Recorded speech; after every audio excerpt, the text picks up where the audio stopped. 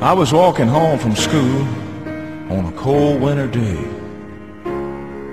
Took a shortcut through the woods, and I lost my way. It was getting late, and I was scared and alone. But then a kind old man took my hand and led me home. Now Mama couldn't see him, oh, but he was standing there. And I knew in my heart he was the answer to my prayers. Oh, I believe there are angels among us, sent down to us from somewhere up above. They come to you and me in our darkest hours to show us how to live, to teach us how to give, to guide us with the light of love.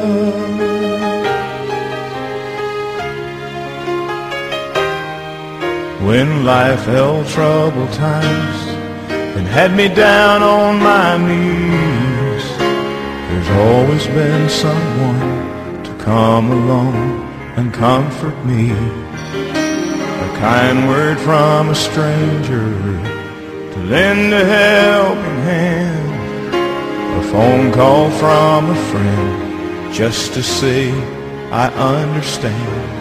But ain't it kind of funny at the dark end of the road that someone lights the way with just a single ray of hope?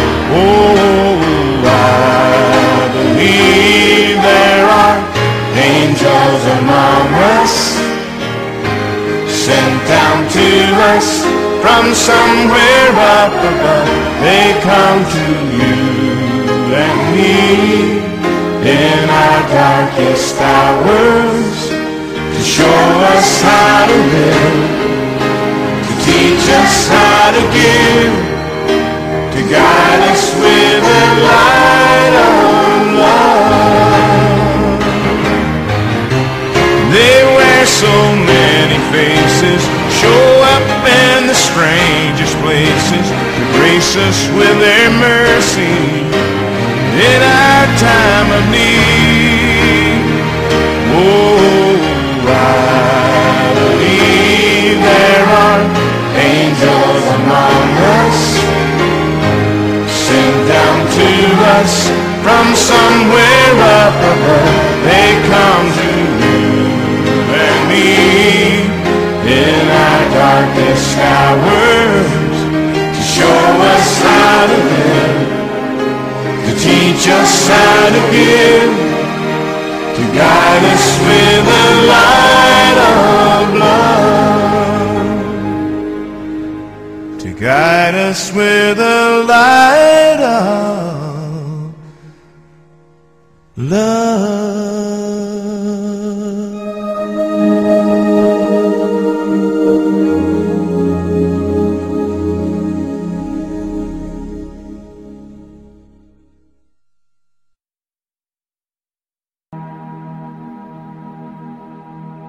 Our reading in the New Testament comes from the book of Hebrews, chapter 2, verses 1 through 18. The author called his readers to pay attention to the truth they had heard so that they wouldn't drift away into false teachings. Paying careful attention is hard work. It involves focusing our mind, body, and senses. Listening to Christ means not merely hearing, but also obeying. We must listen carefully and be ready to carry out his instructions. These early believers we're reading about here were in danger of falling away from following Jesus. They had heard the words of the gospel, but those words had not sunk in. People raised in believing families and churches risk the same danger today. They hear the words and more or less agree, but mental assent to Christ's leadership is insufficient to be Christ's disciple. Are you a Sunday school teacher, small group leader, club leader? Well, don't assume that people who comply and conform are truly committed to Christ. Get to know each person who attends your group and challenge each with the truth and implications of commitment to Christ.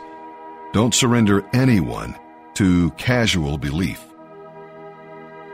We'll read here a reference to the message God delivered through angels, and that refers to the teaching that angels, as messengers for God, had brought to the law of Moses. A central theme of Hebrews is that Christ is infinitely greater than all other proposed ways to God.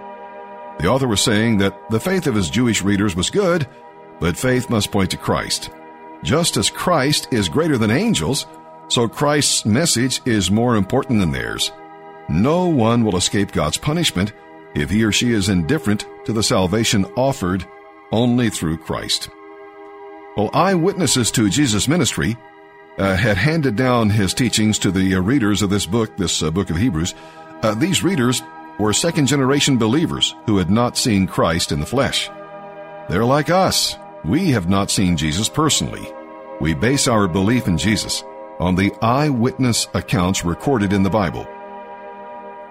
Well, God put Jesus in charge of everything, and Jesus revealed himself to us. We do not yet see Jesus reigning on earth, but we can picture him in his heavenly glory. When you're confused by present events and anxious about the future, remember Jesus' true position and authority. He is Lord of all, and one day he will rule on earth as he does now in heaven. This truth can give stability to your decisions day by day. All right, with that, let's begin our reading today, here in the New Testament. October 31st, the New Testament, Hebrews chapter 2, verses 1 through 18. So we must listen very carefully to the truth we have heard, or we may drift away from it. For the message God delivered through angels has always stood firm, and every violation of the law and every act of disobedience was punished. So what makes us think we can escape if we ignore this great salvation that was first announced by the Lord Jesus himself and then delivered to us by those who heard him speak? And God confirmed the message by giving signs and wonders and various miracles and gifts of the Holy Spirit whenever he chose. And furthermore, it is not angels who will control the future world we are talking about. For in one place the Scriptures say, "What are mere mortals that you should think about them, or a son of man that you should care for him? Yet you made them only a little lower than the angels, and crowned them with glory and honor. You gave them authority over all things." Now, when it says all things, it means nothing is left out, but we have not yet seen all things put under their authority. What we do see is Jesus, who was given a position a little lower than the angels, and because he suffered death for us, he is now crowned with glory and honor. Yes, by God's grace, Jesus tasted death for everyone. God, for whom and through whom everything was made, chose to bring many children into glory. And it was only right that he should make Jesus, through his suffering, a perfect leader, fit to bring them into their salvation. So now Jesus and the ones he makes holy have the same Father. That is why Jesus is not ashamed to call them his brothers and sisters. For he said to God, "I will proclaim your name to my brothers and sisters. I will praise you among your assembled people." He also said, "I will put my trust in him, that is, I and the children God has given me." Because God's children are human beings, made of flesh and blood, the Son also became flesh and blood. For only as a human being could he die, and only by dying could he break the power of the devil, who had the power of death. Only in this way could he set free all who have lived their lives as slaves to the fear of dying. We also know that the Son did not come to help angels. He came to help the descendants of Abraham. Therefore, it was necessary for him to be made in every respect like us, his brothers and sisters, so that he could be our merciful and faithful high priest before God. Then he could offer a sacrifice that would take away the sins of the people. Since he himself has gone through suffering and testing, He is able to help us when we are being tested. Psalm 103, verses 1 through 22. David's praise focused on the good things God was doing for him. It's easy to complain about life, but David's list here gives us plenty for which to praise God for. He forgives our sins, heals our diseases, redeems us from death, crowns us with love and compassion, satisfies our desires, and gives righteousness and justice. We receive all of these without deserving any of them. No matter how difficult your life's journey, you can always count your blessings, past, present, and future. When you feel as though you have nothing for which to praise God, well, just read David's list. God's law was given first to Moses and the people of Israel. God's law presents a clear picture of God's character and His will for His people. It was God's training manual to prepare His people to serve Him and to follow His ways. East and West obviously can never meet. This reference here is a symbolic portrait of God's forgiveness. When He forgives our sin, He separates it from us and doesn't even remember it. Is that because God has a bad memory? Of course not. He chooses to forget. We're fragile, but God's care is eternal. Too often we focus on God as judge and lawgiver, ignoring His compassion and concern for us. When God examines our lives, He remembers our human condition. Our weakness should never be used as a justification for sin. His mercy takes everything into account. God will deal with you compassionately, so trust Him. Psalm 103, verses 1 through 22, the Psalm of David. Let all that I am praise the Lord. With my whole heart I will praise His holy name. Let all that I am praise the Lord. May I never forget the good things He does for me. He forgives all my sins and heals all my diseases. He redeems me from death and crowns me with love and tender mercies. He fills my life with good things. My youth is renewed like the eagles. The Lord gives righteousness and justice to all who are treated unfairly. He revealed His character to Moses and His deeds to the people of Israel. The Lord is compassionate and merciful, slow to get angry, and filled with unfailing love. He will not constantly accuse us, nor remain angry forever. He does not punish us for all our sins. He does not deal harshly with us as we deserve.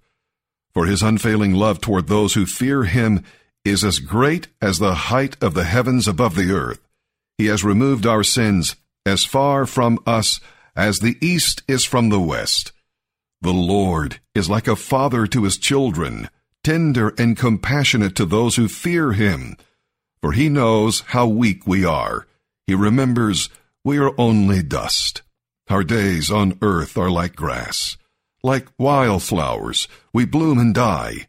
The wind blows and we are gone, as though we had never been here.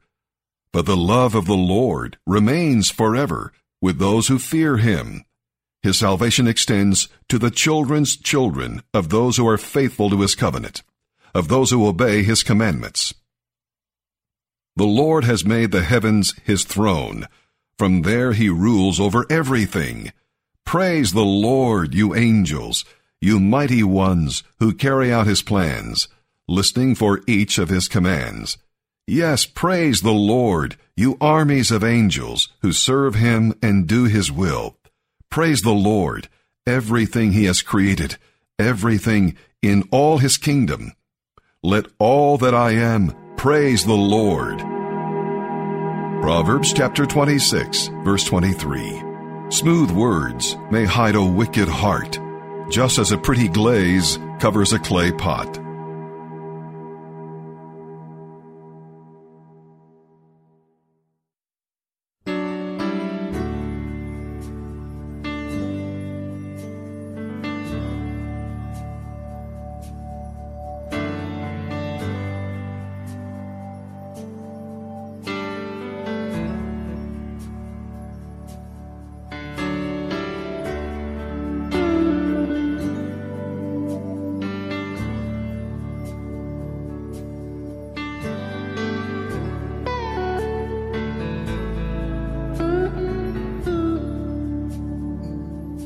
I know your life on earth was trouble. Only you could know the pain. You weren't afraid to face the devil. You were no stranger to the rain. So go rest high on that mountain. The sun, your work on earth is done. Go to heaven shouting love for the Father and the Son. Oh, how we cried the day you left us. We gathered round your grave to grieve. Wish I could see